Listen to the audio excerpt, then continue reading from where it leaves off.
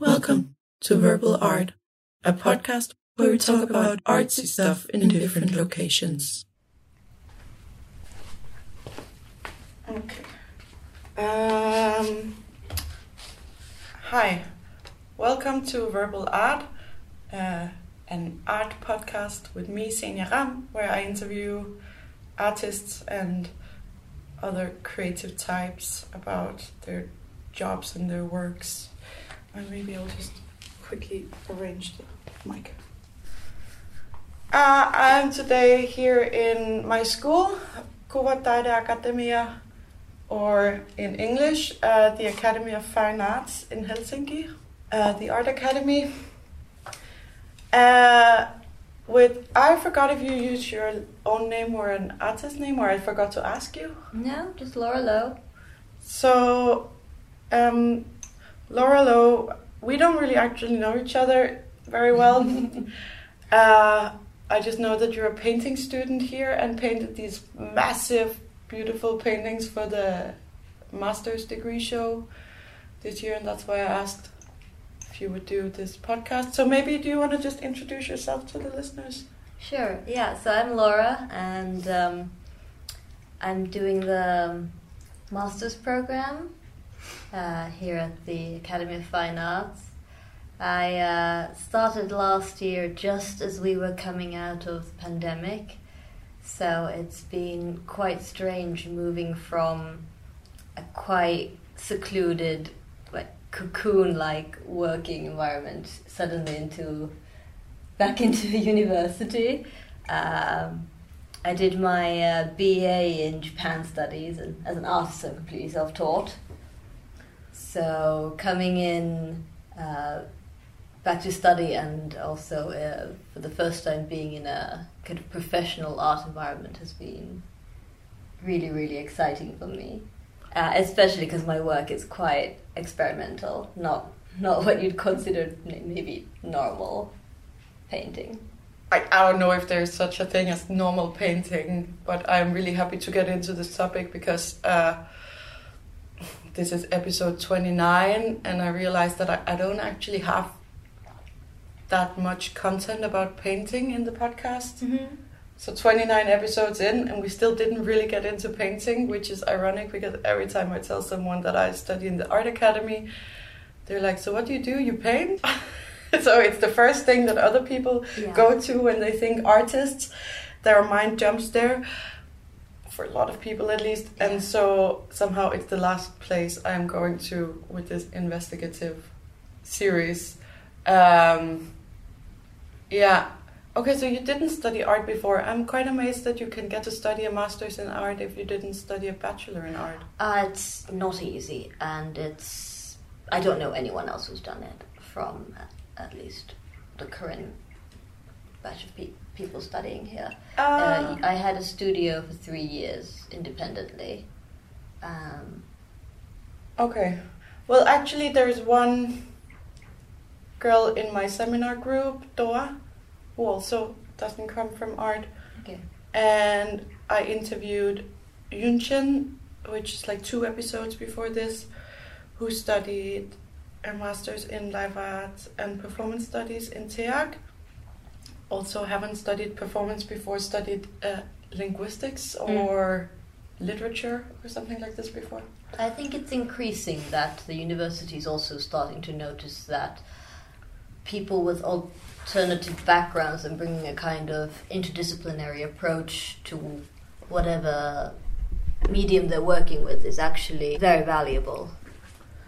Yeah, and I mean that is the really nice thing about studying fine arts, is that people come from different mediums but also from super different backgrounds, and especially since our university doesn't age discriminate, so people come from like full careers sometimes in other places.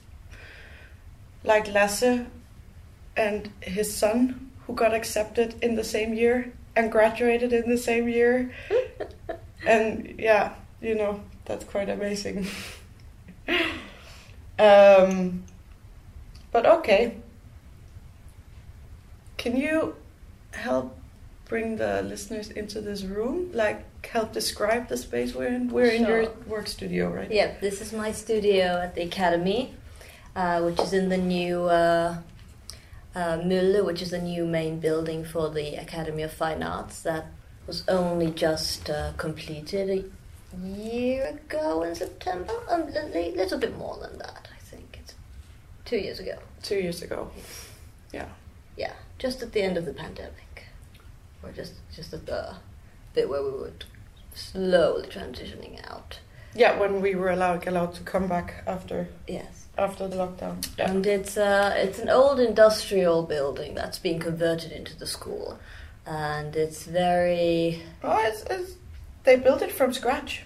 This is a new building. No, it isn't. It is. They tore down what was here before. There are parts of the old. Yeah. So like there's the lighthouse, and then there's this old brick side here outside the window. But the building we're in now. Yes, the main section. I mean, Yeah. they've revamped it, but it's kind of it's recycling an old building. Yeah. It's like combining Yeah, absolutely. Yeah. old parts on each side. Yeah. But we're sitting in a brand new concrete block. Yes, absolutely. A brand new industrial concrete block with lovely large windows and a view of the old chimneys. Yeah, you can see a lot of the sky here. It's nice. Yeah, master students tend to get the better studios for the last... Painter students Ah, tend well. to get the better studios. Well, for painting we do need light as an essential component. But yeah, so I've got some of my works here on the walls, and then along the sides on the windowsill I have my little pigment jars and my paint brushes, and of course my teapot. What kind of tea do you like? I drink everything from fermented Chinese to black to green and white and everything in between. As long as it has caffeine in it. And we're looking at your graduation work. Yes, so these two are the two of the structural color paintings that I exhibited for the MFA degree show.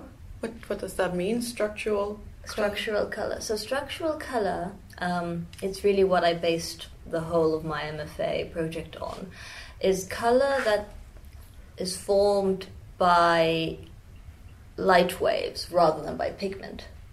So this color effect you see here on the surface of the paintings, is it made with any pigment? No, it looks like an oil spill. That's exactly what actually was my initial inspiration to start researching this project. It was from my previous studio last autumn.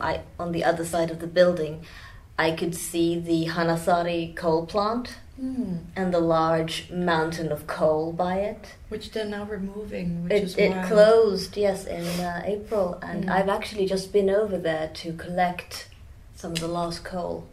How did you get over there? Isn't it shut off? I called them and I asked if I could come and collect some of their coal, because it's I find it fascinating. It's so Hanasari is closing now, and next year they'll be closing Salmisari on the other side of town, and these are the last coal plants in Helsinki, but also they represent a third of coal production in Finland. So really this is like the death bell knolling for coal in Finland, and I find it very interesting, this like story of coal and fossil fuels and the transition and the cycles they've been through from a material that was formed 300 million years ago during an age when the whole planet was a gigantic swamp with trees that were as wide as my arm span, that went up 3 times higher than our normal trees today. This skyscraper world of trees. And those trees fell into the swamp with very little oxygen, and most importantly, bacteria that like break down cellulose and lignin hadn't evolved yet. So all of that tree mass just got compacted And that's where all of our coal comes from 300 million years ago. And to find this iridescent color that comes out of basically fossil, ancient life, for me was really, really exciting. So I wanted to go and collect a little bit of it, and I'm going to be grinding down these little lumps of coal that I have for pigment for the continuation of this series of paintings. Wow. And also, are you from Helsinki? Or Yes. I mean, it's also like a cultural landmark, right? This pile of coal over there that people are talking like it has been a neighborhood landmark since the age of time almost, but at least since the 80s or something, people are talking that it has really been like... Well, it's the only mountain we have. Helsinki and Finland is such a low-lying country. And it does look like a mountain in the winter when there's snow on top of it, and then it looks like a small snow-capped mountain, and yeah, it's quite something. So now that it's getting removed, people are like so... culturally here, like, oh, what, they're removing this pile of coal that has been there my whole life, and now the area will look different. Now you can like see across the harbor to Kalasatama where you could not see before. It's quite wild. So you also will be saving like a local legend in your painting. I work a lot with ideas about landscape, so it really is a part of the landscape of my surroundings. This kind of hybrid nature as well, which looks like a natural, well, I mean, of course it is natural material, but a landmark, a mountain made by humans. Yeah. Yes, a synthetic natural landscape, because it is also in the harbor, but it's like man-made harbor. Yeah, it's... Do you consider these paintings to be landscape paintings? I do. I see a lot of landscape in them. Perhaps a lot of people wouldn't identify them as such. Can you help describe them to the listeners so they know what we're looking at? Sure. So on the right side we have a large black painting. When we say large, how large are they? So both of the paintings are 2 meters tall and 180 wide. So they're quite big, even for like a tall person. They are immersive and large enough that it kind of sucks you into the center of the painting. You feel immersed in it when you stand in front of them. Yeah, like 4 square meters is a large canvas. Yes. The surface of the black painting on the right has this, in parts, this kind of crumbly texture, which consists of areas that have been broken up, where the oil painting surface has been broken up with solvents, and also areas where texture has been built up using glass shard. It's kind of glass powder and dust. A lot of my processes are very, very toxic. I use a lot of very small, fine pigments, a lot of alternative materials such as glass, and then a lot of alkyd oil paints, which require me to basically kit up and suit up into a mask and gloves and everything when I'm working. And do you grind everything yourself? Did you like grind the glass, or do you buy it as... I've done a bit of both. Okay. For these ones, I've used ready-made things, just because the scale is so large. I mean, you would have to just like grind forever. Yeah, I mean, just the amount of oil paint on each one of these is about 3 of these 1 liter tubs of paint. So there's just in terms of oil, that has €100 worth of oil on it on a single painting. And then on top of the surface, which is very kind of glass-like and highly reflective, there's this layer of iridescence. So structural color that's very similar to like an oil slick or perhaps a rainbow, soap bubbles. Yeah. Which forms the colors through light reflections. So the paintings change quite a lot depending on the lighting. Depending on where they're exhibited and what time of day. Absolute time of day, weather, seasons. They also react and are incredibly sensitive and fickle to the presence of the viewer. So if you walk past it, your shadow will disturb the surface. Of course. Eclipse the painting in a way, like the moon eclipses the sun. But then if the angle of the light is right, it may actually start reflecting and mirroring your face. Because some parts of it are like really super smooth and very shiny. Very mirror polished indeed. And so you can see yourself merging into the colour and merging into this kind of abstract painting that kind of perhaps resembles a mountain landscape. Or like a little bit if there's a rain puddle with an oil spill from a car, and like you could mirror yourself in it, but it would be obscured. So this is quite similar, but just on the wall. Absolutely. I think for me, I'm interested in landscape and environment, but I'm not interested in presenting it as a view. Like a natural, like here it's a painting of a valley or a kind field. Of traditional perspective painting that like Claude or Lorraine, for example, might do. I'm far more interested in the experience of it as a material thing, as sediment, as earth, as, you know, what the actual consistency of that our surroundings is. And with this painting, which is called At the Mountains of Madness, referencing H.P. Lovecraft's story of an exploration team in the Antarctic. So I was thinking a lot about ice and how melting and thawing and translucency work. And seeing the landscape as subject rather than object. And also because it's like an abstracted landscape painting, it's could either be like super up close, like magnified, or it could be like an aerial from very, very far away. Absolutely. They have this blurring of the microcosmic and the macrocosmic.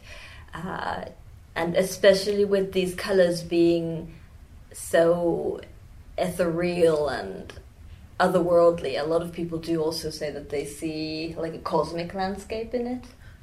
Yeah, it's a little bit like a moon surface or something because of this like black grayish looking, and yeah, so you literally just painted it black first and then added this shiny holographic thing on top? No, not quite. No? So it works very much similarly to Renaissance paintings, these old master paintings that are layered.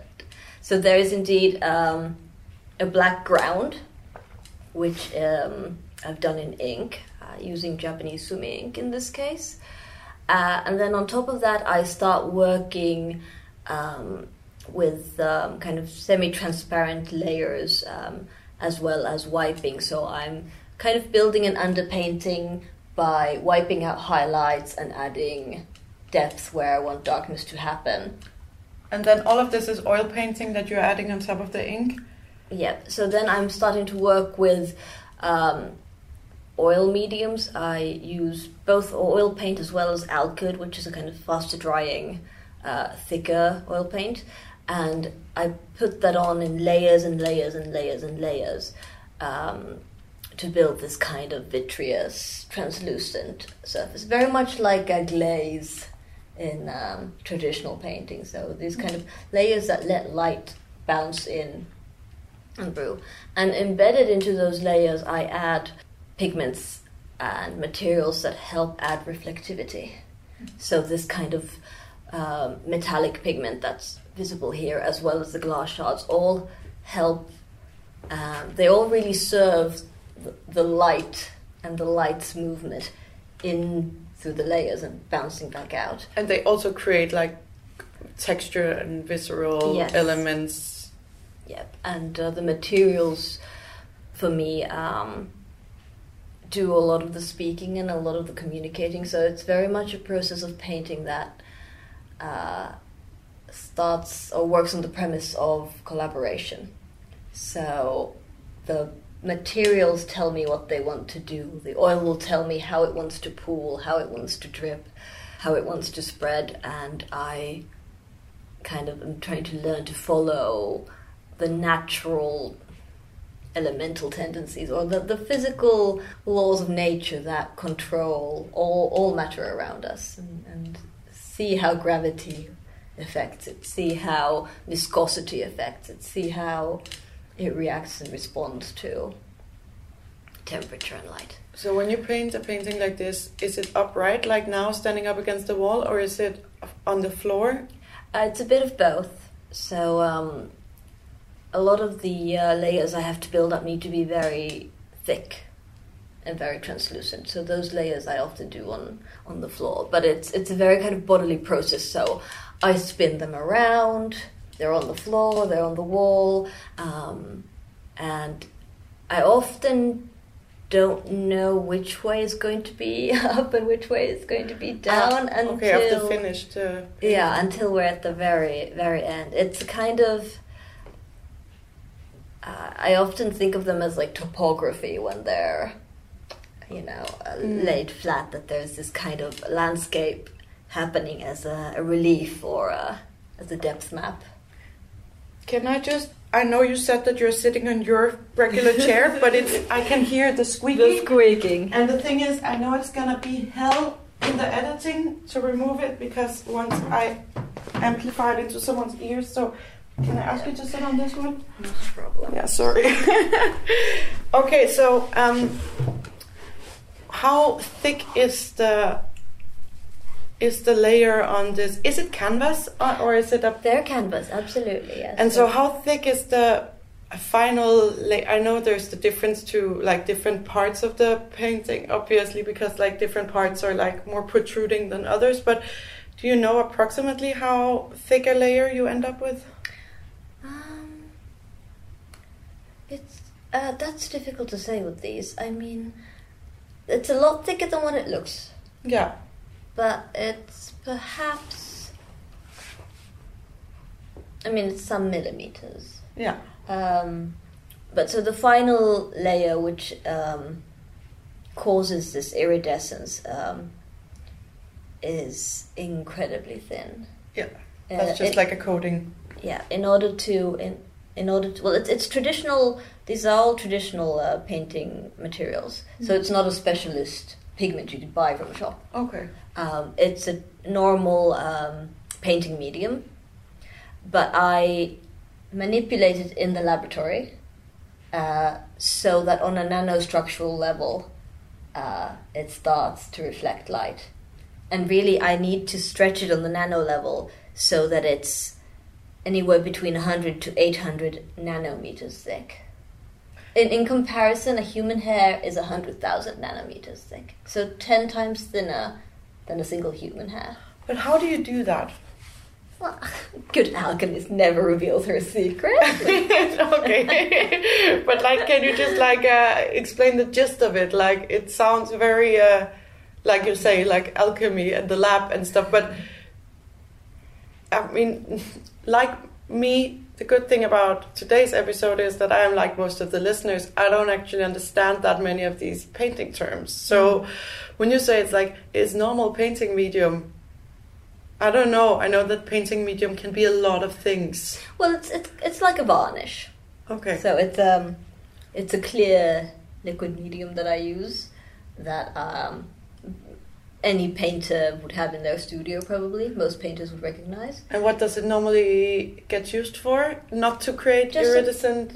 Just to make a nice glossy top coat. So it is just like a shiny lacquer coat. Okay. And it's only kind of through the transmutation and the manipulation of it in the laboratory that makes it do something completely different and start to iridesce. Because you manipulate it with other chemicals or solvents or... Yeah, there's a whole process I have to go through in the lab. Okay. And is that a technique you developed yourself, or did you research and find the recipe, or... No, this is a technique that I've developed myself. Oh, okay. So it took almost a year of research to create this way of painting, and to learn to manipulate these materials so that they can actually start forming this iridescence. And of course, the iridescence doesn't just work on the top layer. The top layer kind of activates it, but it's the light passing through all of these translucent layers and bouncing back, which causes the color. So you couldn't just smear this on like the black canvas straight away. You do need these layers of glass and things. Yeah. Okay. And was it hard to learn to control this technique? Incredibly, yeah. Yes. There is a lot of research into structural colors for uses in industry, as well as there's a lot of research happening into it right now. Even in Finland, my colleague Noora Yao at the Aalto University is researching how to make iridescent materials out of cellulose. Wow. Which is really exciting, and her process is very hush-hush and secret as well, but I've had lots of really lovely conversations with her, and she has offered a lot of insight into her understanding of how it works, and as well as like offering resources and recommendations on where to look. Oh, that's so nice. And also maybe Mala, the materials teacher here in our school, has been a good support, I presume. Yes, Mala Taruklian is an angel sent from heaven. It's like a wizard. Yeah, she really let me go crazy in the lab. She said, "Here, take these, try everything. Oh, you want to cook it? Sure, try cooking it. It's flammable, but whatever. Like, just test everything and you'll get there." And we have this materials teacher who is actually, I think, is trained as a chemist, but then is teaching like painting materials as a technical in-depth course where students like do these year-long courses where they learn how to create their own pigments and stuff.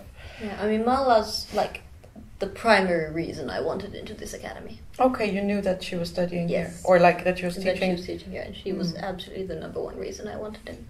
I mean, I never took the course because I don't paint, and it's a really dedicated course. But everyone who ever took it says it's amazing.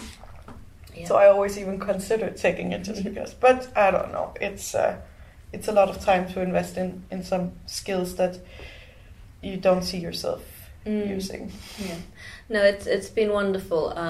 I've been very interested in kind of exploring landscapes and paintings that give you a sense of change happening in the environment. And also this kind of idea of a painting living and dying, of the light sparking into life and then fading back away, and the paintings being very much this living thing that respond to their environment. And that we respond to them. We have to walk around them. We have to engage with them in order to build a relationship with them, in order to communicate with them. And so it's been wonderful having this resource of the materials lab and being able to research pigments and materials. Well, you have talked quite a lot now about like people engaging physically with the work, like going closer nearer, seeing their own reflection. But as far as I remember from the degree show, they were installed quite high up on the wall. These two were a little bit higher up, yes. There was 50 centimeters from the floor, so the eye level was about at 150.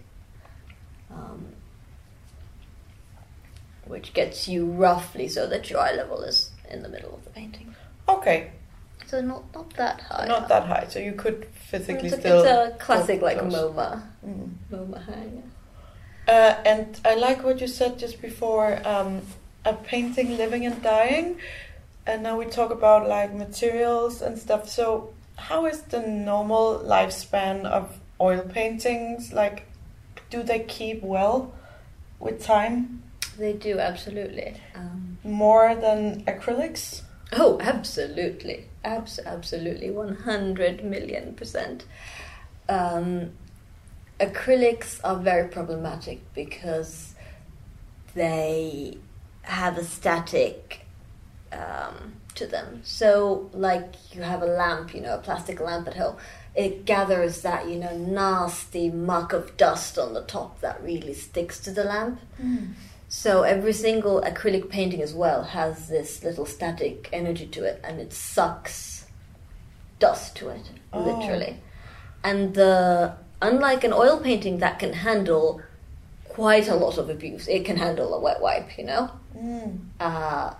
you can't really do this kind of mechanical wiping on an older acrylic painting. So it's harder to restore it and maintain it. The museums in Germany, for example, a lot of the contemporary museums there and the modern art museums that have acrylic paintings have had to put their acrylic paintings under glass. Now, you don't need to do that with an oil painting. And especially oil paintings as well, you have the option always to varnish, so you can put an extra layer on top. Now, my paintings are made with a particularly sturdy type of kind of modern synthetic oil, which has resin mixed into it. And this is actually an industrial paint. So this would be used in coating boats. Okay. So this is outdoor hardy oil paint that we've got here on the surface. Because I wanted to ask if you have kind of developed this technique yourself and of this way of treating the materials, then do you know how they will last? Do you know if you have treated them in a way so that they will last better or worse? Or oh, sure. There are other painters exploring structural color and iridescence. There's Nira Hod, for example, and Dina Pykinen, who are working with similar kind of materials and similar kind of processes. So they will stay shiny in this way? Yeah. Presumably forever? Yep. I don't see any issue with it. And of course, if there was something that would happen to the surface layer, it can be removed and reapplied. Oh, you can remove a surface of the painting? Yeah. How? You just wipe it down. With what? You'd have to wipe it down with a solvent. I mean, it would change this iridescent layer, but in a way, I'm not so terribly precious about them that if that would need to be done in the future, I would prefer the phenomenon, I think, comes first. And the brush stroke is there to reveal the phenomenon. But no, I don't see any issue with these lasting several hundred years. And if you were to... I've had them actually I've had the test plates on the windowsill exposed. To see how the sun... Yeah, nothing so far. Okay. Been a whole year in the sunlight, so... oh, you had small test plates in the window the whole year? I've got this little one of... So, one of the kind of funny things about this process is that I've done these two huge 2-meter paintings. But almost 90% of my work is making tiny little 5x5 centimeter little test samples in the fume hood in the laboratory. And so I've got these little plates, just dozens and dozens of plates with tiny little squares of tests, which I've then tried to scale up. And then you write down the whole recipe and process for each little tile, and you have this Are you gonna exhibit that as one work at some point? This, I don't know. I see this beautiful research visualization. I might at some point. Yeah. Currently my notes are a bit all over the place, but yeah, it's very much a kind of scientific process of. How much of this I added, how much of this, which are the conditions, what is the result, and doing just test sample after test sample after test sample to understand how the material behaves. But you have also all these beautiful little glass bottles with cork closings and little handwritten labels and stuff with your pigments in the window. So it is this lab set design or old school alchemist. So I think handwritten notes about alchemist process all over the place is very appropriate. True. It doesn't affect the pigments to be in the window in the sun? No, these ones are fine. Okay. They'll be all right. Most of these pigments are metal-based pigments, and they won't react. Okay. And if you were to start wiping off part of your painting or removing, is it then just like that you wipe layer after layer off, like in reverse of how you added them, or like so you could like remove just the shiny layer and everything else would be stay? the iridescent layer, yes. So the rest of the painting being a very firm kind of alkyd oil paint that won't go anywhere. That you could not remove even if you wanted? No, but it's a kind of paint that is extremely sturdy. Okay. So that I'm not concerned. Well, I'm not really concerned about any of these layers, but if there was a damage to the top layer, which is really what causes, the color, then that could be easily rectified, very easily repaired, which I think is good. I think paintings need to be sturdy, and they also need to be, easy to conserve. Because I think there's a big problem these days of a lot of people doing very experimental paintings, which, yes, you could repair or conserve in some way, but often it's very time-consuming or costly, and many, many paintings don't get conserved just because of the time and budgetary constraints. Also, the education for like art conservation is a super tiny study program in many countries, and you need to have like very high like levels of math and physics and chemistry and everything. Like it's really, it's not easy to get into. It's very few that get educated within art conservation. Oh, absolutely. And that's why it's been so wonderful to have this material studies lecturer who is one of the top conservators in the country, consulted by all of the painters. So it's been really reassuring to have her discuss each material with me. Sure. So that I know what the do's and don'ts are and the limitations of the material and its aging. But so what is your background? You said you're self-taught as an artist. So before you came here and met Marla and learned about all these materials, did you learn about them yourself before? Did you know about any of this, or did you start working in a completely different way during your studies? I already knew about this, so I was after I'd done my BA, I was living in London, and I was working at the British Museum, among all the dusty statues and doing what? Oh, just a custom service and being a gallery girl and a little bit of this and a little bit of that, front house work. But it meant that all day long I was surrounded by historical as well as scientific displays and exhibits, and I got really obsessed with the kind of scientific gaze and how we present both art as well as natural history. And I started doing taxidermy, collecting specimens. Like self-taught from the internet, or did you take a course? Oh, I took a course. Well, a bit of both. What was the first animal you stuffed? I believe it was a mouse or a rat. Something small. Is it difficult? No. Is it nasty? No, it isn't. No, because you just... Sorry, this might be a bit graphic for your listeners, but you basically only peel the skin off the animal. Okay. So all you're really dealing with is the flesh and the skin coming off each other. There's no, insides or nasty business like that. And it's what you might buy from the shop, really. So do you make them look funny or do something, or do you make very realistic nature scenes? I started making these kind of art objects. Okay.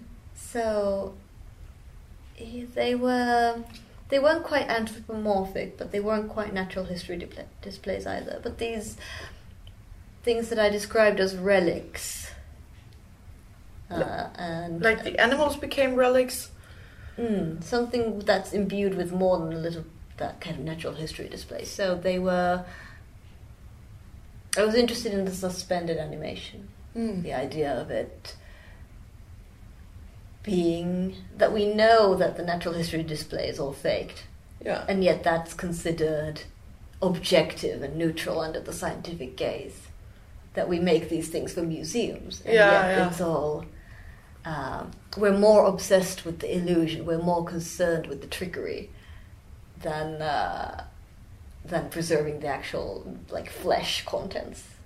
So I was interested in that, and I got into all kinds of specimens and collecting. And where do you get the animals? Oh, you source them ethically. So there's a lot of roadkill, for example. Do you go and find them yourself in the road?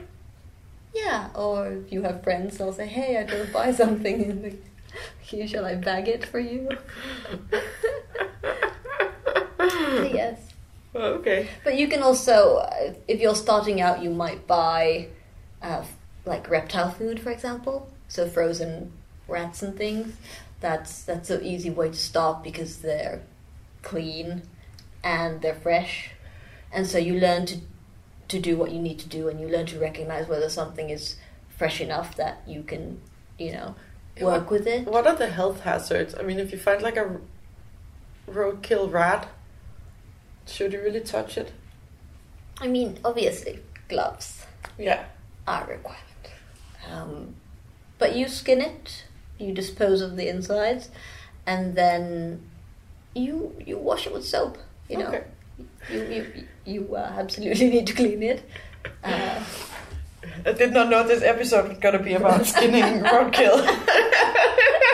But an interesting sidetrack. But yeah, I've done bunnies and crows and birds. And do you have them at home? Yeah. It's a bit more difficult here in Finland because the laws are very strict here. But there must be so much roadkill, though. But in Finland, the roadkill, the law only limits it to certain animals. So you can't take anything that's dead on the side of the road. Whilst in the UK, if it's dead, you found it, that's all right. Finders keepers. Yeah.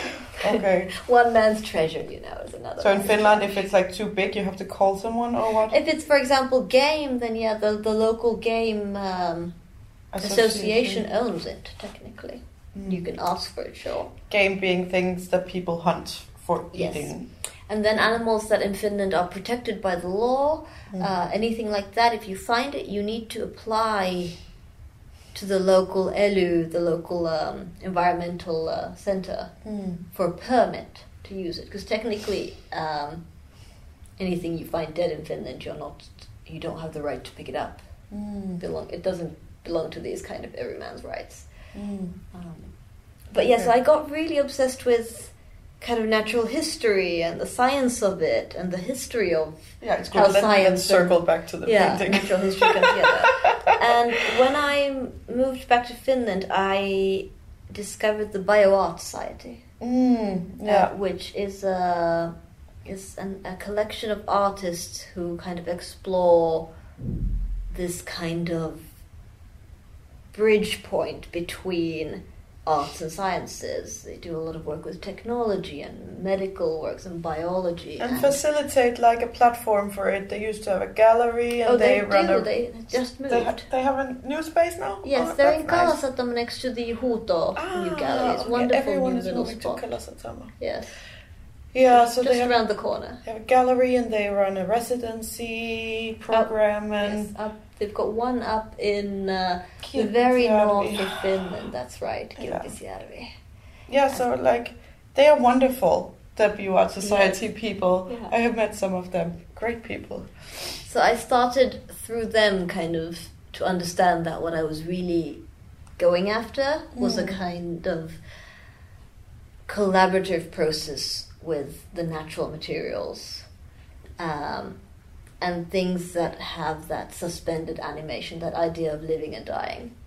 But now in a super abstracted manner. And so I've always painted on the side. And so it's kind of just one of those things where all this obsessiveness and all this like madness and mania for this natural history collecting and my paintings just kind of started merging into each other. And with the painting process, I was doing quite traditional, kind of painterly landscapes. Before this kind of very radical jump. A year ago or so, I was still doing kind of very depictive landscapes. But like with same kind of materials also? Oil paints. Yeah. Same scale? I was doing quite big ones, yeah. Okay. Lots of different sizes. But I just hit a wall. I just got so frustrated with this idea that I'm making these very romantic images of, untouched forests and fields and landscapes that are very dreamlike and that are kind of rooted in a historical painting tradition. A historical painting tradition that's very much dictated by kind of a biblical framework, right? Nature as man's paradise. Nature as something given to us as to own, to do with as we please, to alter, to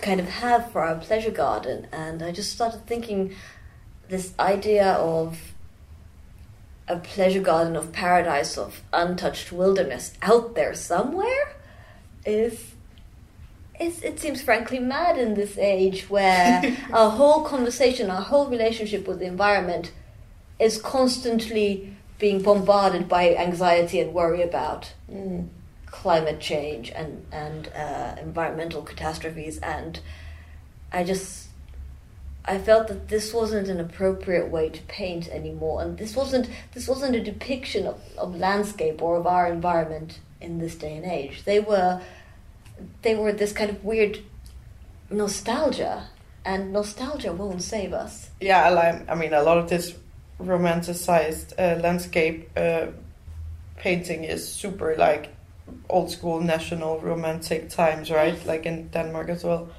So you went from painting dreamy romantic landscapes to painting abstract nightmare landscapes instead? Well, yeah. Or I wanted something... not said in a bad way, but they're all quite dark and like, like you're getting swallowed in some like storm of black thick oil or this dark cloud we can talk about in a moment. Or Yeah, for me it's very important that they feel real. Yeah. That they feel connected to our reality. So when you look at the surfaces, you think that this could be earth, this could be sediment, this could be rock, that could be the surface of ice or the surface of a pool of water. That they have a connection to our surroundings, but also that they acknowledge that sense of uncertainty, of anxiety, of maybe a fear of the unknown. So I very much like the idea of dystopia, where we're going into fantasy, but I do find that the kind of landscapes that resonate the most with me are those of the kind of Gothic literature tradition.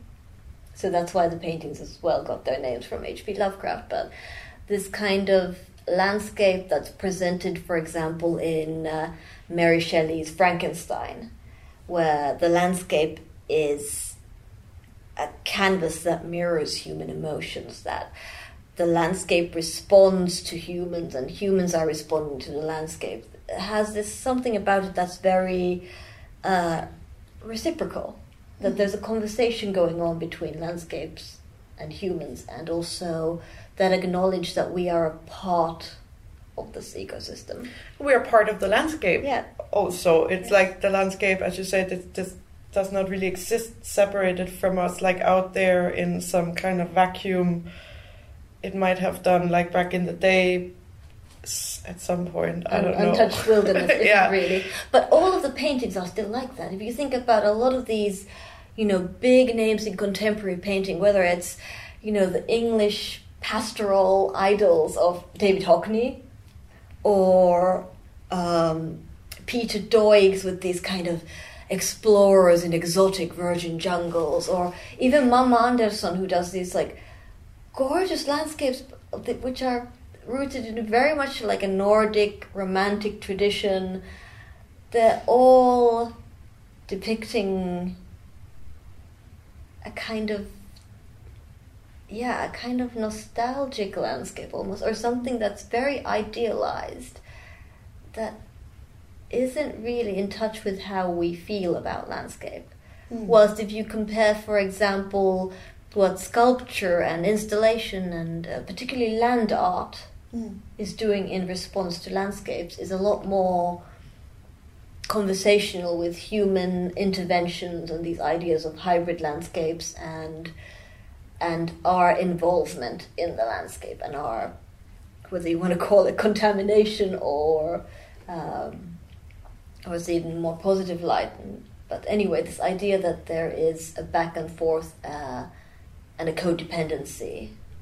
Do you think that's because some of these mediums or techniques you mention, installation art and land art and stuff, they are way newer, like way more modern, did not exist as far back as painting did? That painting is a super old school medium, and so do you think that people also get a little bit stuck in like the old school style of painting? Is there yes, something there's to that? absolutely. The deep-rooted history of painting is one of the things that does. It does mean that you are chained to something, and You're chained in a very like traditional art history. yes, Yeah. and of course, it's doubly. It's doubly more difficult for a painter because most painters become painters because they have such a deep love for these works. I love all of the painters I've just mentioned, but I just know that it's not for now, for this day and age. But yes, so I think really the moment where I started thinking about landscape painting pushing into our moment was Anselm Kiefer's work. I saw his big retrospective at 2012 or 2014 at the Royal Academy in London. And his landscapes seem to have this idea of anxiety and calamity and change happening. Now, of course, he isn't really interested in depicting landscapes at all. His works are all about reflecting our recent history and the war and using landscapes as memorials in a way, identifying them with the places that the major battles happened during the Second World War. And so it's a form of history painting rather than landscape painting. But I recognized in them this kind of idea of uncertainty and of environmental crisis. But I think the reason why painting has struggled to respond the same way that, for example, installation and land art have is not just about the age and the heritage. It's about the actual essence of what painting is. The whole idea of a painting is to capture a fleeting moment, right? Think about a painting, like a romantic Dutch painting with like a vase of tulips, right? You're capturing that moment of those tulips in bloom, of their freshness, and you're putting something living into a dead, inanimate material form on canvas. But it's actually squashing the living into a frozen moment is kind of a form of killing it. But what about painting something from your imagination? That's not capturing something in a moment of time. That's about like creating. But it's still a freeze frame. Yeah. You inevitably create a freeze frame. That's true. Yeah, that's true. So that was the biggest challenge for me. And that's why it's so important that like the light and the movement around Yes. the painting actually changes so how it looks. The painting actually lives. It actually reacts. It's not just about building an illusion of something happening. It's not about freezing the moment. It's about being in the moment. Still life that is actually living. Yeah. So and the paintings, they really do have that kind of transient quality to them, that you come into the room and it might look like a completely dark surface. And then you walk past it thinking, it's dark, monochrome, boring thing. And then suddenly light flashes, color flashes from a corner. And it's that wonderful feeling of shock that you have as a child when you see a magic trick or a balloon, where you're absolutely fully and totally immersed in the moment of something happening, of a transformation, of ecstasis, of there's something about it that's quite like I find it almost like a miracle, or there's this kind of analogy that you could make that something seemingly appears out of nothing. And there's something incredibly profoundly hopeful in this Lazarus moment where something that you can't quite believe should happen or that is possible appears in front of your very eyes. And I mean, honestly, iridescent, holographic, shiny surfaces have always been super magic. I mean, who did not as a child stop by an oil spill in a puddle on the asphalt and be like, oh wow, they captivate. It's beautiful. There's a rainbow in the puddle. Did you consider exhibiting them with this in mind and like controlling it more, so to have like animated light or things happening in the space to like superimpose this experience on people, or do you always want it to be natural light, or do you have opinions on this? I'm in a way so new to the painting and the material, and I've been very obsessed with the painting process that I haven't actually had a lot of time to think about presentation. But I do have an exhibition coming up in September at Galleria Rajatila in Tampere, and it'll be my second exhibition outside of Helsinki, so I'm very excited. But I'm exhibiting in their black box. So they've got this completely dark black space. So there will be no natural light. Yeah, so it will be very exciting to see how they behave and what creatures they become in this kind of dramatic chiaroscuro lighting. And did you test them with different kinds of light sources? Because, like, of course, with light, it's waves and stuff, and so there's a big difference to sunlight and different types of electric light. Yep.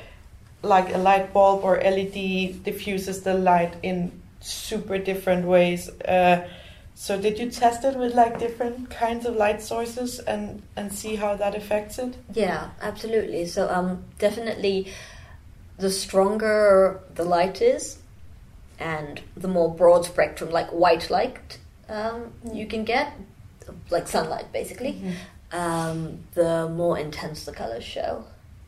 But it's been very frustrating here in the studio because we have these wonderful high-tech LED lights with this lovely milky kind of cover. LED tube lights. Yes, and they don't point at the wall where the paintings are. They paint straight down. No, and also you can't control them individually. So like it's controlled for, in some of the spaces, for 30 people by one switch. Yeah, which is just crazy. As well, even though I have this gorgeous 3-meter window, these windows have a darkened film on them, a coating. Really? So actually, the light that I'm getting in the studio, it's not pure sunlight. No, it's got a filter on it, which is really a pity, and it does make it very challenging for me to paint in this space. So when I have a painting that's, getting there, almost finished, I actually carry it around the academy. Yes, I take this 2-meter painting and I go into the elevator and I carry it around the building and I take it outside and I take it downstairs to the first floor and I take it up to the top floor onto the roof balcony. To just check it out in different spaces? See it in different lights. And I'll sometimes leave it in some spaces here and put a little sign saying light test going on, please do not touch, because they really are different creatures, whether it's the evening light or whether the light comes from a lateral side direction or so on and so forth. So the kind of the act of viewing is very, very important in these pieces. Yeah, wow. But I mean, it's heavy to carry around, no? It's really big. Oh, it's heavy, sure. But So in addition to these two pieces, of course, for the final degree show, I made one 4-meter painting called Orpheus, which was made of 3 panels. So they were. Yeah, where is that one? That's in a bigger storage. Okay. But so this painting here on the left is the prototype I made for that. Yeah. That I'm currently working on. But yeah, that painting was made with this kind of 3-dimensional surface that extends out of the canvas more than 30 centimeters. It really kind of oozes and pushes out. Yeah, it felt like it was growing out of the wall and almost like about to fall on you like a tsunami wave because it was hanging super high up. Yeah, and it was a very top-heavy composition. So Orpheus had this huge mass of weight at the very, very top. And so you kind of felt like you were in a cave or under a precipice. And the surface, even though it was... what's it made with? Like making something protrude 30 centimeters out from the canvas is quite a lot. I mean, you do really have to think like a sculptor at this point. So I used a lot of chicken wire to build the framework and then polyurethane to build up this mass. And then I had this impasto... kind of mass material that I made myself out of cellulose that I chucked onto it, literally having to throw it onto the canvas. And it ended up being 60 kilos in weight, wow. with that top panel being half of that. So that is not kilos. so easy to carry around. I was doing it myself. We don't have assistance. It's like carrying for around that. an 8-year-old. But it was... it meant that doing the master's project was really physically intense. And so, in a way, these 2 smaller 2-meter paintings, these are the little paintings. Yeah, well, I mean, this year's degree show somehow was the most maximized degree show I've ever seen in my 5 years here. The master's degree show is always quite large, that people go like larger than life because it's like their final something, and somehow the academy emphasizes this whole degree work as like the peak of our careers, somehow the epitome of what we can produce, and everything we do after will be based on this work, which I think is a weird emphasis to put and a weird attitude. But also I think this new space, because it's so like tall and weird, it's large without being there's not that many square meters, but it feels extremely large in the way that it just, I don't know. I think that people went even larger because everyone feels like they're drowning in the bad acoustics and the like big staircases, and I don't know, everyone, like even the people who make smaller works, they made then huge installations with the smaller works, or you know what I mean? Oh no, my colleague Tommy here on the other side, he made very, very small sweet paintings. But he took a whole wall with so many small. Usually Tommy exhibits like 1 or 2 small paintings at a time, maybe. But this time was like a whole wall full of small paintings. I mean, personally, I did not feel any pressure on the side of the masters or the university to make big. I just thought I have this, for once in my life, I have this huge amount of materials that I can get from the university for free. I have all this support when it comes to building the work. I mean, our lecturers and professors were incredible. They moved whole classes out of rooms for me so I could cocoon with Orpheus and get that work done. Because you also cannot actually paint in this room, you said, right? Because I need to wear the mask and I need to have ventilation. So they gave up classrooms and made space for me. And I received a lot of free material from the university. And you get a grant to do the master's project. So I thought, when am I going to have the opportunity to make something mad, for want of a better word, that isn't tied to financial pressures, that isn't tied to the constrictions of however small my studio will be after I graduate, and that I mean, very few galleries have spaces where you can exhibit a painting that's 4 meters tall. There's maybe 1 or 2 places in the whole of Helsinki that can do anything that high. So I thought, I've had this dream of making this cave-like, oozing, metamorphic thing that really encapsulates that feeling of fear and that feeling of uncertainty, of landscape doing something. How tall was it? It was 4 meters. And how high up was it hanging? I wanted it to be hanging with 50 centimeters on the bottom, but unfortunately there was a whole lot of pipes and things at the top which were a little distracting, so it was only 30 centimeters off the floor at the end. But it still felt like it was super tall up in the space. It was 2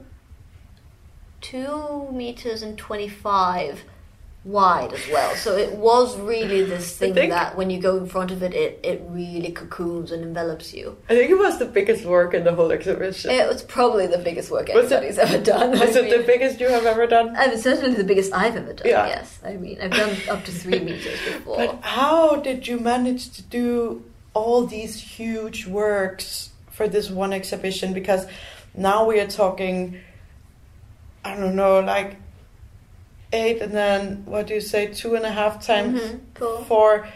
It's so many square meters of painting. No, I mean, can we just talk about this whole work process? Like, how long does it take you to make one of these? So the black one we were talking about for a long time.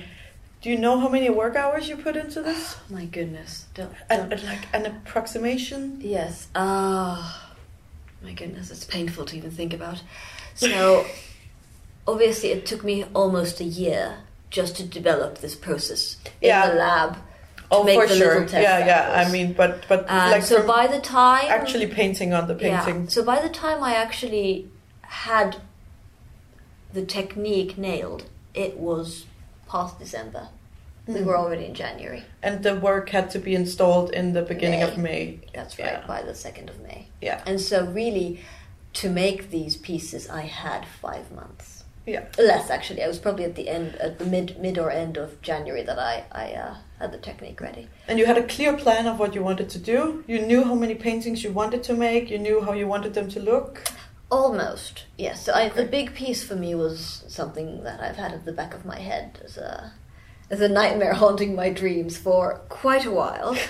But I had this idea of Orpheus being this kind of very tactile painting, this very bodily thing, this mass, this kind of huge carcass that's almost falling off the canvas and melting off it, rotting. I wanted to contrast that large thing with actually something very small, something delicate, some little spark of light coming into light. So these 2 by 2 meters became like small works. I had intended to do something, so that these are some of the few test samples of what I was intending to do, something that's about 20 to 30 centimeters, something very intimate. Pointing at smaller works on another wall. Yeah, these kind of little face mirror, 20 to 30 centimeters, small intimate things.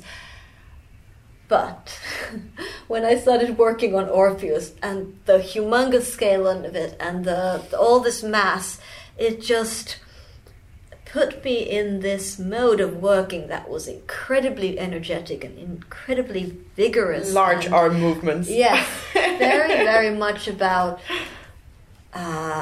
feeling your way along the canvas, about letting the material speak and just saying, yes, whatever you want, I will do it, and throwing it around. So it's very bodily, this process of working for you. Very physical, very, very physical. A lot of backache. Is it like exercise?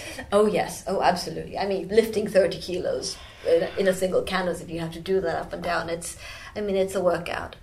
And I had this idea, but I'm going to do 2 smaller test paintings. I'll do 2 meter paintings. That'll help me with the scale of the 4 meters. So they were actually tests for the larger one. These were supposed to be like warm-up. And now, of course, the listeners don't know, when we are saying these 2, it's because the black one we were looking at, it has a twin to the left, which is red. Yes. It looks the same, I want to say in quotation, so of course it's not the same, but it's kind of the same, only that it's like... the same in nature. It's rusty red instead of grayish black, blue black, but otherwise they're treated and made in the same style with the same feel to it and the same look. They're just different colors. So when I started working on this kind of bigger scale, it just, something about it clicked, and so I made these 2 paintings, and I thought, they are beautiful. Wow. This is it. This is exactly what I was thinking about. Okay, the scale went out the window, but sometimes that happens. You have to accept that sometimes the material and sometimes the process dictates what happens. So if you make something and it's wonderful, then it exists. It has proven itself. And the red painting as well, it just came about so naturally. So I'd made this black one first, and I've been inspired by this idea of biomimicry. So looking at, for example, butterfly wings, which are also made of structural color, they usually work with an underlying layer of pigment that is usually dark brown or black. It's a melanin pigment, just like in our skin. And then the structural color happens on the top of that dark surface. And the dark surface provides the contrast for the color to really light up. And it's a lot about light reflection and angles and that's right. Structure. Yeah. So the nanostructure reflects the light that's scattering onto the surface. So it's very kind of intuitive for me to choose black as the first color, because that is what nature does, and that is how that is the perfect choice in a way. And so, but then I started wondering, well, what happens when you put a color underneath this strange color? Because obviously pigments work with subtractive color theory. You mix colors and that determines what the shade is. Whilst with this color that's made out of light works with additive light theory, which is a completely whole type of different color mixing. Now let's not go into the optics of it, because I think it's quite complex. But it's really interesting, though. Certainly. But yes, I started wondering, how do they interact together? If there is a color, well, maybe if I go into it very simply, I think a lot of people will know that when you have a color that something is black, it absorbs all the light, and that is why it's black. And this is why black surfaces, like asphalt, often become warmer, because they absorb the light and that turns into heat energy. Because the albedo is very low. That's right. And that's the science word for the ability of a surface to reflect and repel the light. And white has a very high albedo. Yeah, that's right. So white surfaces reflect a lot of the light out, which is why they appear white to us. All the wavelengths are reflected back at us. And black absorbs everything. So I started wondering if I chose one of the colors, and I decided to go with red. It's one of the main wavelengths of color, that it's obviously then reflecting the blue wavelengths, everything except the red, right? Back? Oh, so it's like a contrast thing, so you just look at the color wheel and you're like, what is on the other side of red? Or No, it's if you think about the light spectrum, like in a prism or a rainbow, you have at the top end the slower wavelengths, starting from red, the slowest, going to orange, yellow, green, then blues. What do you mean with slow? Do you mean like the wavelength itself? So it's like a big one and not like a short. Well, it's like so how wide the curve is, basically. So the slow and a wide curve is slow, like a base curve. It takes longer time to reach somewhere. Slow, right? And then when you go into the blues and purples, they're like really this tight little wave, this really energetic wave. Like if your heart rate was very fast and you look at it on a monitor, up and down. It's super interesting. I'm sorry, I will break in here, because I once was in this performance installation thing where you stay there over the night. It's like a creative boarding school kind of House of Futures, or what is it called? No, not. Oh, I'm sorry.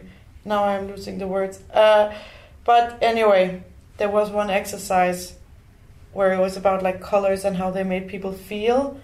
And people thought that red made them like more intensely like experiencing, and that blue made them energetic.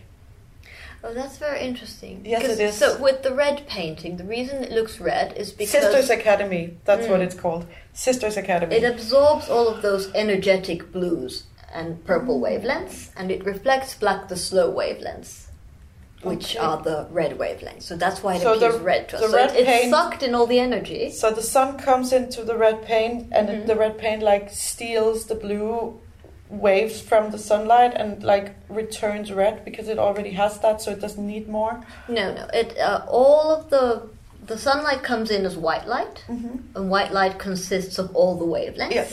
So all the 7 colors of the rainbow, and when they hit that surface, the surface absorbs all of the other wavelengths except the one that it pokes out. So if it's a red painting, then it's poked out the red wavelengths, which are the slow ones. And so it's absorbed all the energetic ones. That's perhaps why we see red color as being vibrant or energetic.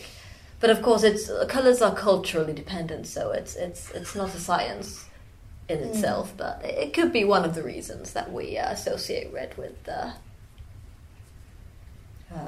kind of energy. No, it was the other way. That it was the blue that made people feel energetic. Red made them feel really like intense. Interesting. But this was just a performance exercise where people had to have opinions on colors. So I don't know. It's not like science. I mean, generically, people say that red symbolizes like energy and passion and vibrancy. Yeah, passion, like intensity. Yeah. But certainly, colors are, like I said, cultural dependent. So it depends on. But I think the red here, with how you have treated it, makes it look like copper or bronze or something, like some of these materials that you can also chemically treat to have iridescent rainbow effects. Absolutely. I was interested in playing with the idea of the oil slick on water. I was doing a lot of thinking about Finnish lakes, and a lot of Finnish lakes are very rusty red because they have such a deep base of red. Do they have a lot of iron? Yeah, a lot of rust and iron oxide in them. So that's where the color comes from. Yeah. And also just, I've done all of this research into reactive pigments and pigments that change in the kind of preamble to this work with structural color. So I really wanted to work with pigments that are testimonies to the kind of a record of time changing. So things that oxidize. Oxidation is, of course, a process that reveals aging. Yeah. And so that's kind of where I went from, and as well this idea of carbon, fossil black, and red iron oxide being very, very kind of at the core of the history of painting. These are the pigments that the cave painters used, right? This is the very most elementary pigments that painters have worked from the very birth of the art of painting. Do you feel like a piece of metal that is rusting is like living or dying? Absolutely, it's decaying. It's So you think it's dying, but in a way it's living because it's like actually changing, right? I think there's something about that moment of noticing your mortality that makes you feel alive. So when something is dying, then it must therefore, by definition, be living. Oh, that's a good it's a duality. It's this duality, you know, life and death. And so, what is the reason that you are creating these with all this like existential approach to your paintings and this idea of life and death and change and natural landscape and things? What is the reason that you still choose to do them with like synthesized oil paintings and all this, like these materials that will not only make it last longer, but you could also have created it with very organic, natural, in this way that everything is part of nature, of course. But some people make these types of like science landscape paintings with like actual dirt and clay or rust or, you know, things that will not preserve very well, but is more like directly from ground to surface kind of. What is your reasoning for still creating them in this like artificial way, if we can call it that? Well, I think in a way the history of painting is incredibly important for me, and I look at a lot of historical paintings when I work. So there is something about a painting as an entity that creates a closed world. Whether it's a traditional landscape where you kind of feel like you're looking through a window into a scene. It's a closed world that sucks you in and you're completely and totally immersed in it. Traditionally, literally framed. Yes, yeah. Absolutely. And so there is something incredibly potent for me in that experience of being sucked into something. And so that's one thing that is central to me. The other is, I think my thinking about the kind of scales of matter, this cycle of matter really, in the universe is a bit more, I think of it more maybe like a deep time or more of a geological or cosmic frame. So we're really all born from, cosmic stardust. Yeah, we are. And one day, in 1,000,000 years, you will be, once more, cosmic stardust. Whatever it is on this planet, all these materials, everything around us, these are just their current transformations. These are the current forms of existence.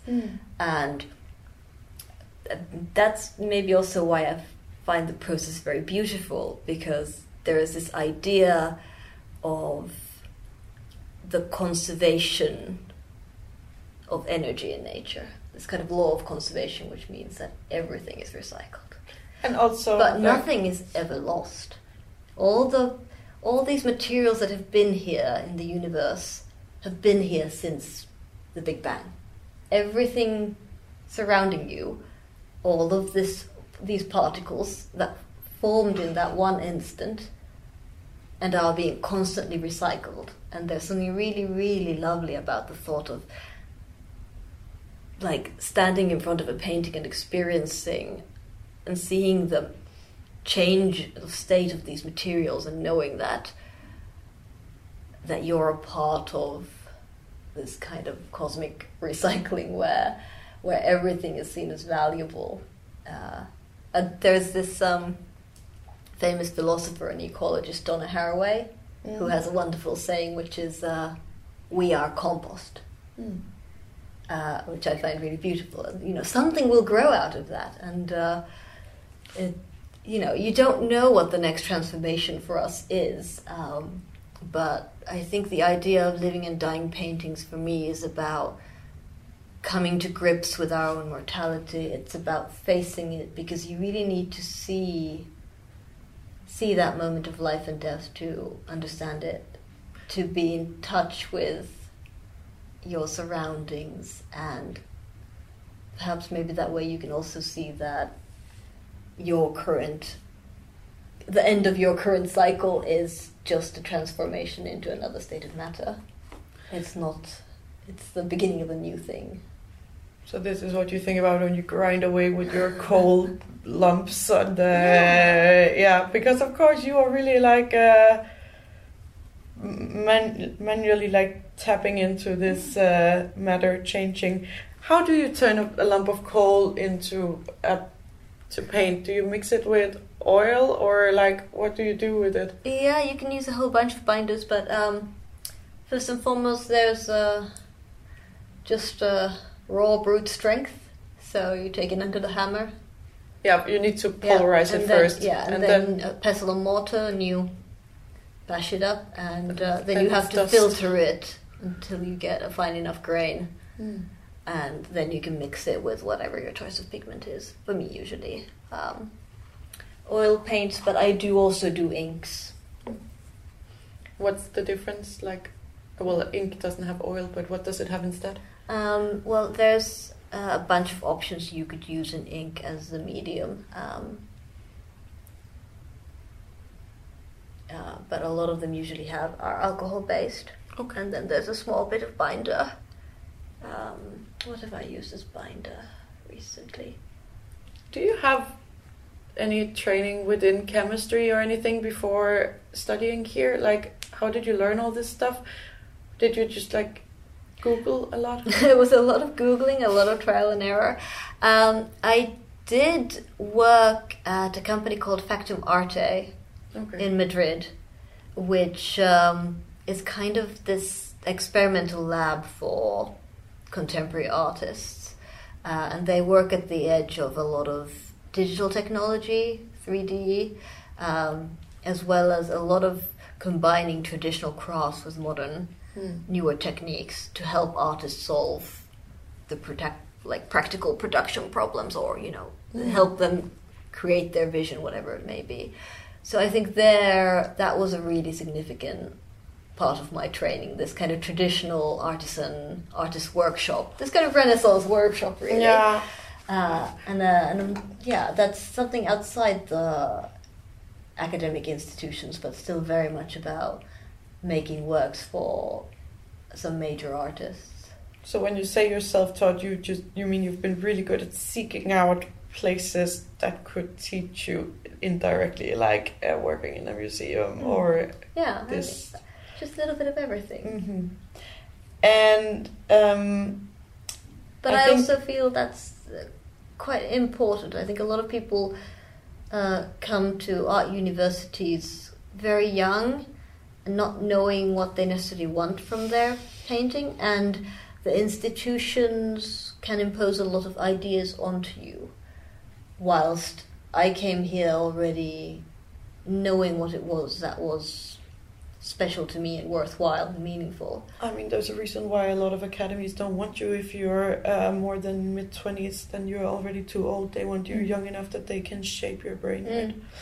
But that means everybody's being shaped by the same Yes. mold. Yeah, exactly. Everyone of the same age and come from like kind of fortunate, privileged backgrounds that they can study in an art academy or whatever. And a lot of them end up doing the exact same looking things, which there's something there that's not necessarily terribly exciting. Yeah, for sure. I agree. I think we accidentally skipped over before when we talked about work hours. So these were made as like part of like the process for making the big piece that was your dream. But like how many hours still goes into like one of these or into the big one? Like can just so that people have a grasp of what we're actually talking about. Difficult to say. I was doing the just shy of 5-month period that I was doing them. I was working easily 12 hours a day. Like 7 days a week? I'd usually do about 6 and then half a day on a Sunday. Okay, just because you need a little bit of time to sleep. Yeah. But yes. Or like wash your hair or whatever. Hundreds and hundreds of hours of work. And I was working till the very last minute. So once, especially with Orpheus and these works being so reactive to the environment, I had to finish them in the gallery. Oh, when they were being installed? When they were on the wall. You were painting while they were actually already hanging in the exhibition? I was doing the final edits. Were they still wet when the exhibition opened? No, goodness no. This I've chosen my materials very carefully, and that's perhaps one of the reasons that I was able to do these projects so quickly. Because normally oil paint takes forever to dry, right? Yes, that's why I've gone for this kind of special resin oil that hardens very quickly. So how long does it take to cure, like a layer? So the layers will cure in about overnight. Oh, that's really quick. Yes. But it also means you can't change things. Yes. So it really is about being at the mercy of the material. And that is the surface dry. So these paintings are technically still drying. They're not fully cured. They will cure for a year at least. But until they fully harden. Yeah. But I mean, so if the listeners don't know, one of the main differences to people working with acrylics or oil is oil you can keep like modifying or modeling because it stays wet for so long that people can blend layers and add and subtract, but basically they can keep working on the same wet surface in this like almost endless process if they really want to. But it also means that it takes a really long time to dry when it's finally done. So I think probably a lot of oil paintings go more or less wet onto walls in exhibitions because people don't finish them weeks in advance. Everyone are working until the last minute. Certainly at an art school. Where exactly. The deadlines, it's quite tight often. Okay, but so that's as well why I had to really carefully choose the materials, and that's why a lot of the underlayers and the underpaintings are done in inks, for example, so those dry instantly. So then you can get along with the process. But so I would do a layer, and then it would need to sit overnight. So did you work on like both of them at the same time, these two? Yeah, more or less. So the kind of with the black painting leading a little, but the just because they're 2 meter paintings, where is there space to do two meter paintings at the same time? But then like one layer on the black, and then that has to dry, and then you can like turn around and then that's right. Paint on the red one. Yeah.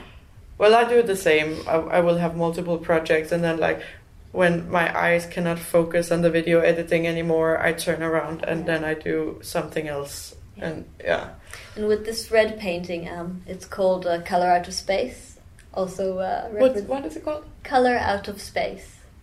Also referencing a painting a short story by H.P. Lovecraft.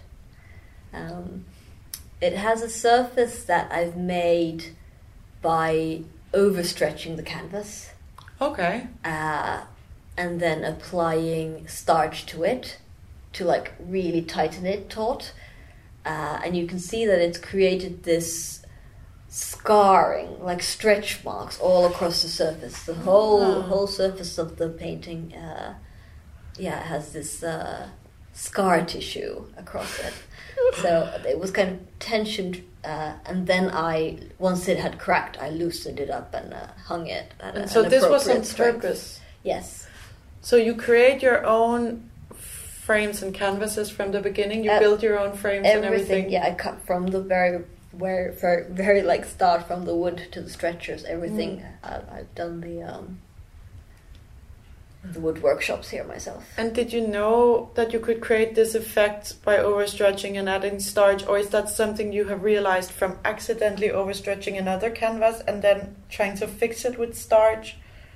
No, this was the first time I'd done it, and it was an accident, but an accident that I was really looking for accidents, actually, because I was trying to learn to listen to what the materials say and do, and so I was tensioning this canvas using starch, and my original intention had been to just fill in the weave, the texture of the canvas, even though I bought quite fine textured canvas, but just to make a really, really smooth surface, so I thought I'd fill it in. With starch? What kind of starch? I believe it was just regular wheat starch. Okay. Yeah. Very traditional material used in painting. And just like with starching clothes, if you iron them, it just gives you a kind of crisp, hard, firm surface. So you can also use it to make a very smooth canvas surface. Yes, absolutely. And I started noticing as I did it that it really tightened a lot more than I had expected. And I noticed these little cracks forming, and I was just like, "This is perfect. This is perfect." And I just went for it. I tightened so the much personality coming already. This is one of those things where the material starts talking to me about the landscape, about drying cracks of clay, and that idea of something evaporating and drying, and so I went with this process of doing the canvas surface as if it was earth. And I really think, I mean, I also talked with Roberto in the last episode about this, like a lot of the art process is this fine balancing between the plan and the vision you had, and then what the material tells you it wants to do along the way, and like pragmatic decisions and compromises that present themselves that you kind of need to deal with and consider. Because you might have an idea and then you start working with something and it just kind of like takes you somewhere, or it like decides it wants to do something beautiful, and then there's like when to stick to your vision and when to respect the project or the material you're actually sitting with, and like kind of find this nice little dance between those two, like with a leg in each of these areas, and then just keeping balance. It's nice if it can be this ongoing conversation with yourself, or like tension, but in an interesting way, not like problematic, or maybe problematic, but like in a way that yields some good results. Yes, the dialogue with nature is really a dialogue through materiality. But for me, it's also with editing sound, even like in software on a computer or whatever, or but that is video or something. Sound waves are a part of nature. It's or video or anything. You know, I work with something and then, or you know, doing graphic design or something. Video, you would start layering, you're having some effect, or I don't know, like you had an idea of how it was supposed to look, but that didn't actually look that good, or and then you do something else and you're like, oh wow, this looks super cool, however. So maybe I will just like change the style now.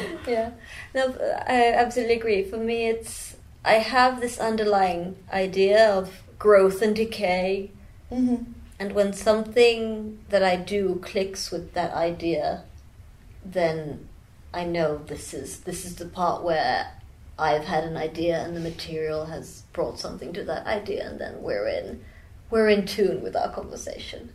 So did you start painting the big one after these two were done and you kind of knew now this is what I want to do, or was it like, did you just have all of them going at the same time and this massive dialogue between everything? I started with these 2 meter, this pair of twinned paintings, and I had them more or less finished when I started working on the large one. So, and I was working on the frames and the stretchers for the large 4 meter painting while these 2 were drying. That was just because, with a 4 meter painting, it was I made 3 canvases and made it into a triptych. So it can be also separated for transport and storage. Absolutely, that practical idea. And just physically manhandling it and moving it around the studio and lifting it up and down. Do you do these things alone, like stretching 2x2 canvases and yes. moving them and stuff? Of course. Okay. Yes, absolutely. Wow. We have a lot of equipment. So we have an air pressure nail staple gun, for example. Okay, so if I was doing this manually, it would be tougher work. But with a few bits and bobs of modern technology, a nice circular saw, and But it really is when I have these like moments of reformatting and re-exporting the same video file 12 times before I find whatever this random media player and projector will accept to compromise on, and like running between like computer room and installation space back and forth, and just like reformatting SD cards in eternity. You can fall into these like black holes of like the technology is just like uncooperative, or like cables and you don't have the right adapter, or many a times in these like night times, like on the 8 export, I've been like, fuck me, why did I not just become a painter? You come in here in your studio, you have your little rolling trolley table with all your pencils, they are already like, they're wet, they're in their like solvent thing, so they're ready to paint with. you have all your paints maybe already ready, you have your canvas, and then you go and you just physically relate to your work with the tools that you always use. And I know it's not so simple, but when you keep reformatting an SD card and it just does not work somehow, for whatever reason, sometimes it just feels like this like twilight moment of... There's a lot of hidden stuff that happens behind the artwork, isn't there? Yeah. That is absolutely necessary to enabling the artwork, but which can be very difficult and frustrating. But sometimes I do sometimes do more bodily work, but I also do a lot of this like computer stuff. And when it's just about like cables or formats or connections, then then I am a little bit jealous of people who like physically have like the brush strokes in their hands and like can feel the paint and put it on with their hands if they want to. I don't know. It just somehow it's just more honest, or I don't know. I'm running into this problem myself at the moment. So with making canvases and stretcher frames, that's something I've been doing for a while, and I'm very comfortable with using quite large power tools. And if you want to do a 4-meter painting that's 60 kilos heavy, you're not going to find a ready frame for that. You can't just go buy a ready stretcher, but you have to make it yourself in order for the canvas to be able to hold 60 kilos of weight. It's just, you have to do it. And also it's not financially viable for people who really make a lot of big paintings to just like ready buy everything, right? Like, it's very expensive. Yeah, exactly. Sure. So there's also a reason why people make everything themselves.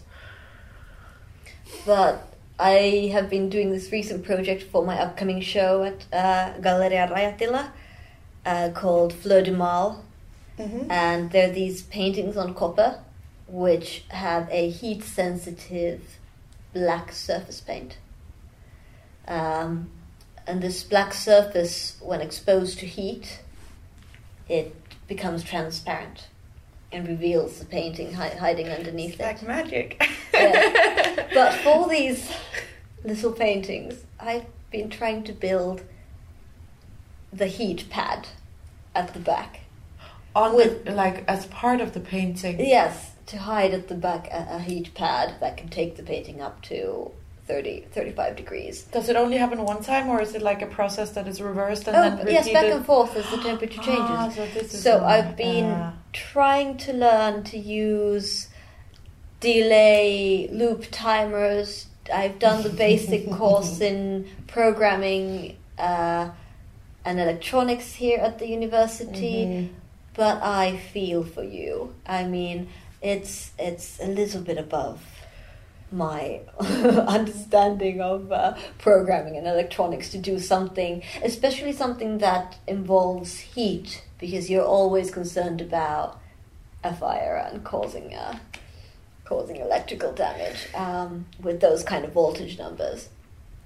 So even with painting, especially this kind of experimental painting that's really trying to push that edge of changing paintings and making things that genuinely respond and react to their environment, you do run into the same kind of territory of problems, I'm afraid. Yeah, and of course when you're doing stuff like this where it's like chemistry lab style of like working with toxic solvents and mixing things in what I guess is very measured ratios and all this, of course it's different. And I also don't mean to like oversimplify someone else's work. I think we just like the grass is always greener, right? So when you get fed up with your own work, you like send a thought to those who do something very different, and you think, I could have chosen that. I could be wearing some nice clothes. I could not be in a mask that I can't breathe in. I could not be covered in dirt and paint all the time and wearing sweaty latest gloves.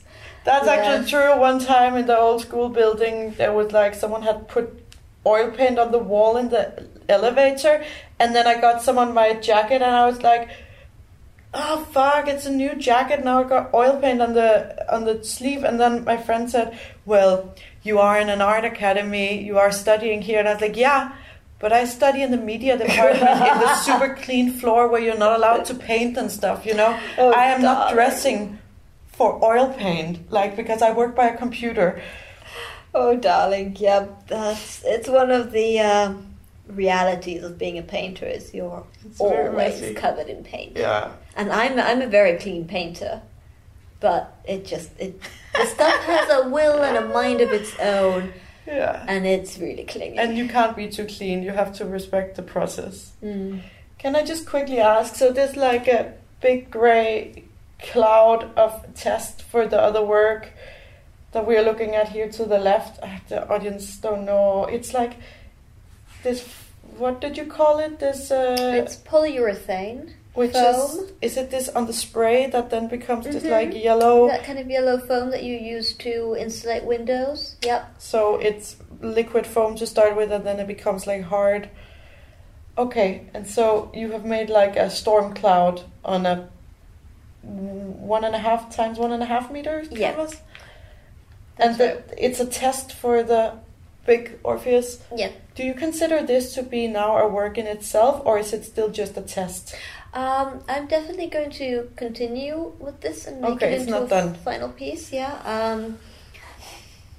I just needed a canvas to work with, to understand the scale transfer, really.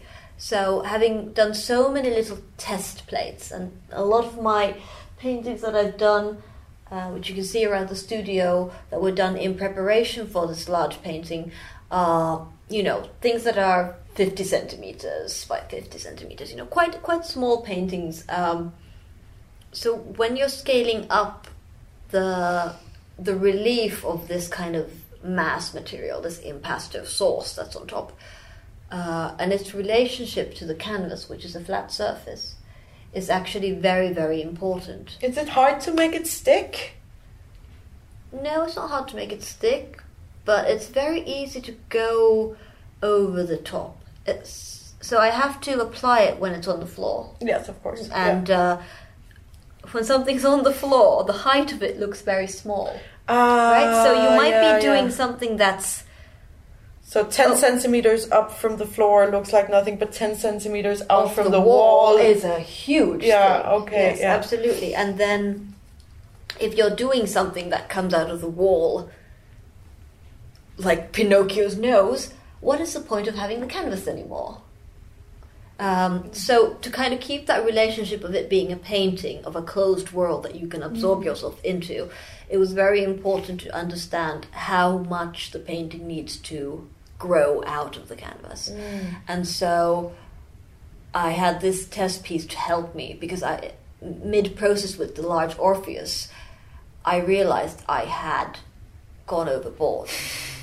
But also when something is really large scale, it's super hard to comprehend. It's what incredibly difficult. That's why it was so, really saved my life having this medium-sized painting to help me, because I had to, in the end, remove 6 bin bags worth of...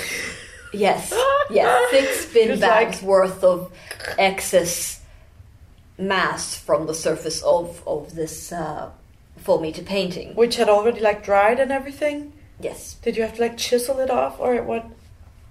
Saw it. You sawed part of your painting off. It's very rough. Oh yes, it was physical indeed. Rip and saw and then reapply. Which I'm very glad I did, because if I hadn't, we wouldn't be talking about a 60-kilo painting. We would be talking about a 100-kilo painting. Yeah, no, it would be impossible.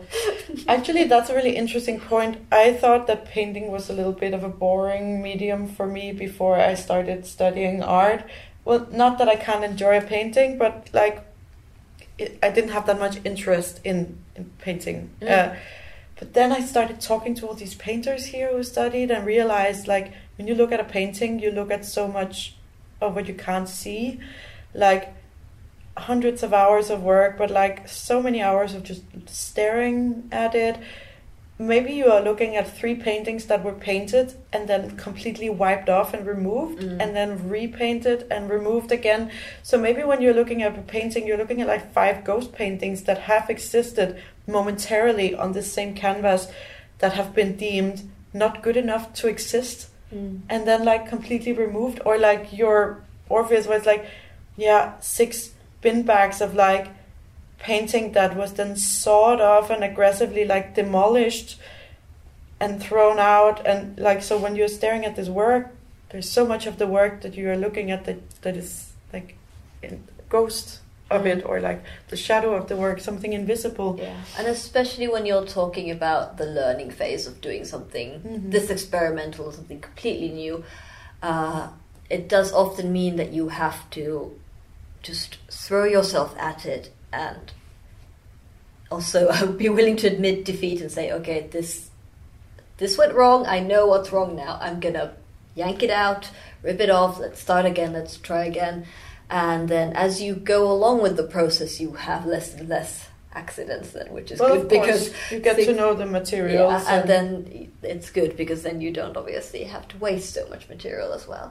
But in terms of painting as a medium, I think painting is in a really exciting place at the moment. Okay.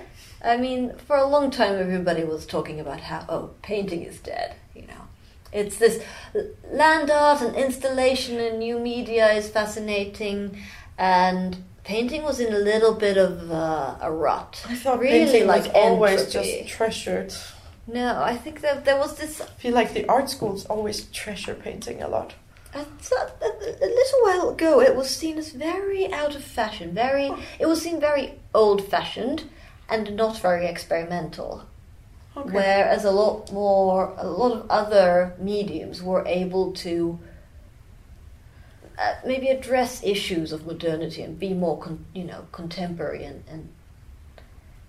Well, maybe it's also like we talk about, you are like inventing your style here, and it takes a long time, but at the same time, like 5 different versions of VR technology have been developed.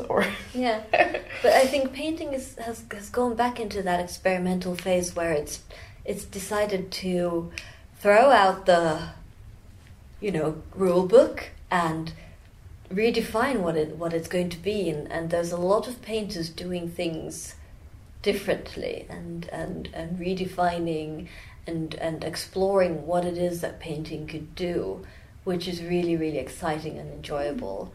And there's this reconnection to materiality, or to the real world. There's a lot of science and art intersection at the moment, and so... we're moving away maybe from romanticism and fantasy and dystopia into something that is a bit more tactile and in contact, and not so clean and pure and idealized maybe, which I find really, really exciting about painting in this moment. And you can see it here at the Academy as well. This year we had a record number of new students joining the painting department. Far more popular than any of the other departments. It's like that. It's always the biggest department. But this year was a new record, so it's really... But it had my whole time studying here, and I think years before that, it has always been the biggest department in the school. And this year was one of the first where I felt like the degree show was not emphasized on the painters, like dramatically, like that James, who did the curation, actually was really good at fitting everyone in quite equally. But I think in many years it has been like overwhelmingly a painter's show, and everyone else have kind of been like stuffed in a hallway or in a corner where there's space for a video monitor. Or it's like, I do think in this academy painting is really treasured as this like holy grail of like conservative art education. It might be that it's experimental within it, but there is still some kind of this like the old royal side of art somehow. I don't know. But that's exactly it. There's a lot of people love that conservative, idealized painting. Was I think now a lot of people are being attracted to it for new reasons. Or kind of ulterior processes. At least I enjoy paint a lot more now after I have talked to all these people like you and other people who tell me about all these like their interest in it and their process and what they think about when they make it. Or like, so now when I look at a painting, I don't just look at the surface, I look at like people's process with it in a different way. And so I hope people listening to this podcast will also, next time they see a painting, look at it like just one more time or in a different way. I don't know. And think about maybe some of these things, even without reading the gallery text and whatever, but just, yeah, I don't know. To think about like someone grinding up glass and... It is very medieval, isn't it? Yeah, but you have your whole vibe going on with this like old school thing. So I think it's part of the whole aesthetic, no? I think it fits really well to imagine you like grinding coal that you sourced yourself. I think that's nice. Is there something that we forgot to talk about something you would have liked me to ask you, or something you want to mention?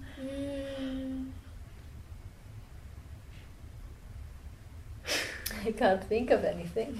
No. No, it's just been such a pleasure and such an exciting process. So yeah, it's quite nice to kind of sit down and think about how dramatic a metamorphosis I've been through, really, going from doing these paintings that are very traditional and deciding to then just literally abandon my palette and my brushes in the dust and really jump into the deep end of an unknown black pool of water and that's what you've been doing since then. In chase of this iridescent, immaterial color. It's nice. You haven't painted any like traditional landscapes since you started this? I don't think I will. No. I've no regrets. I'm not going to look back. And also, I mean, this master's degree thesis project, it kind of structured the study program in the way that you are immersed in the same project for a year and a half, basically.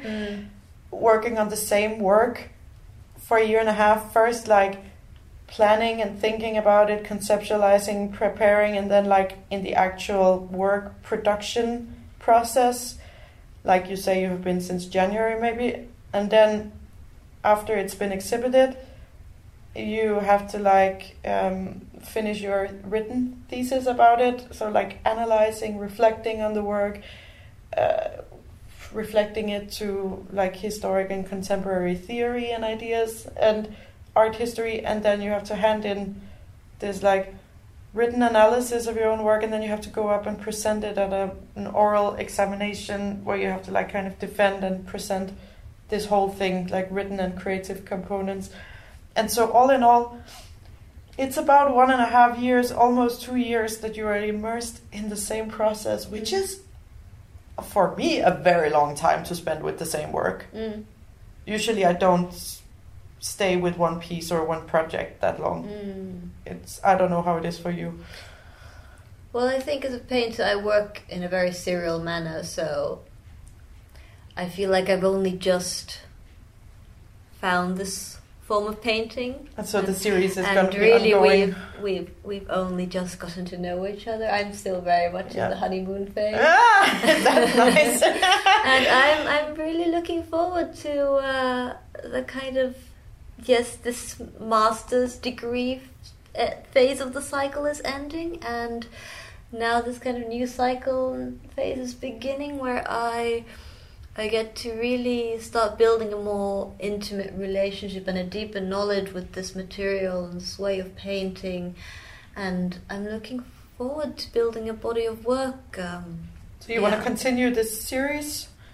Yes, yeah. I'm completely mesmerized. I'm absolutely. Yeah, well, that's beautiful. I'm down the rabbit hole, Alice. That's so nice. And yeah, I'm really grateful for my mentors and all of the support from the university that I received. I was literally allowed to go absolutely mad scientist crazy, run down the spiral staircase in chase of dreams and hallucinations of color, and everybody was like, "Yeah, just go for it. Nice. Here's some ethanol for the fuel the flames. Like, here you go."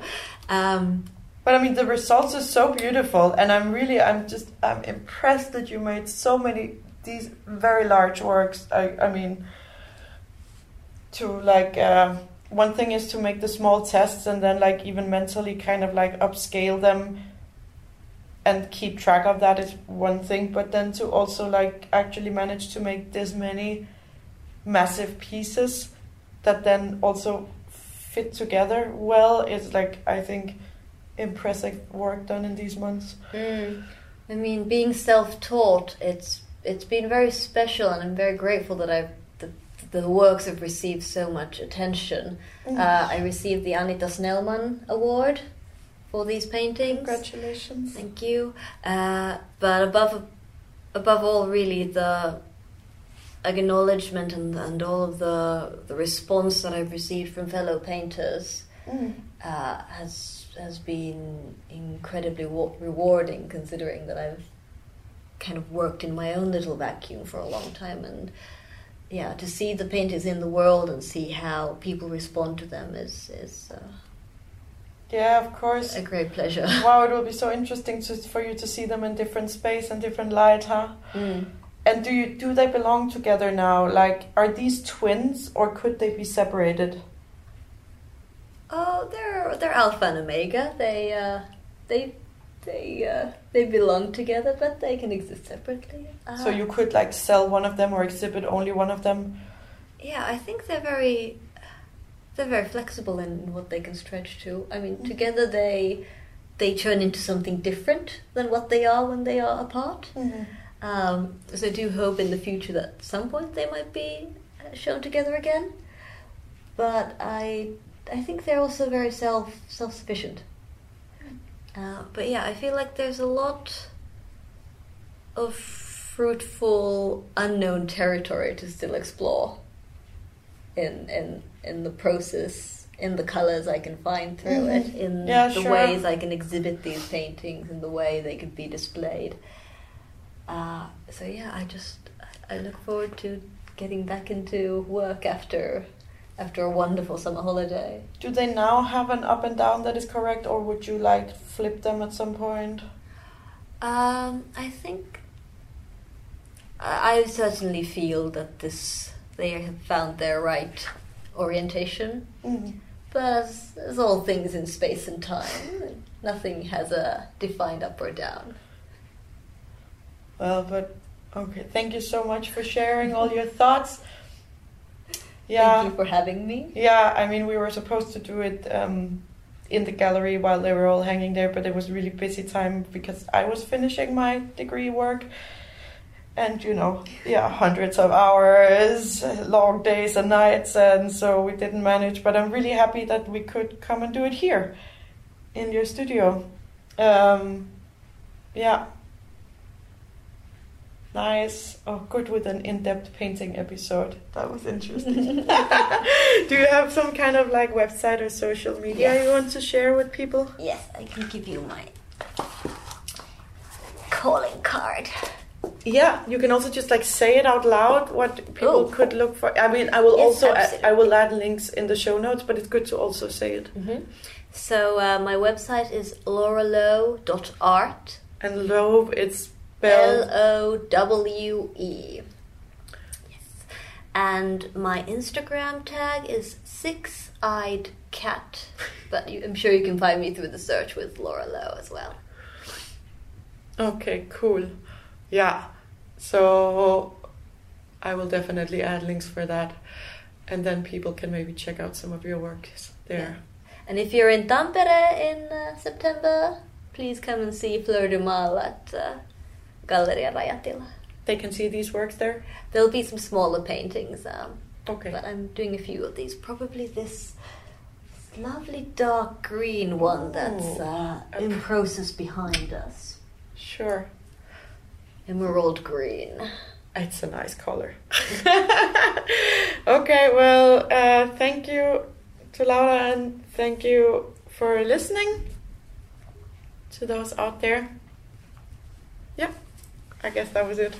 Do you want to say goodbye? Thank you for joining us. Goodbye. Thank you for listening. Hope you enjoyed it.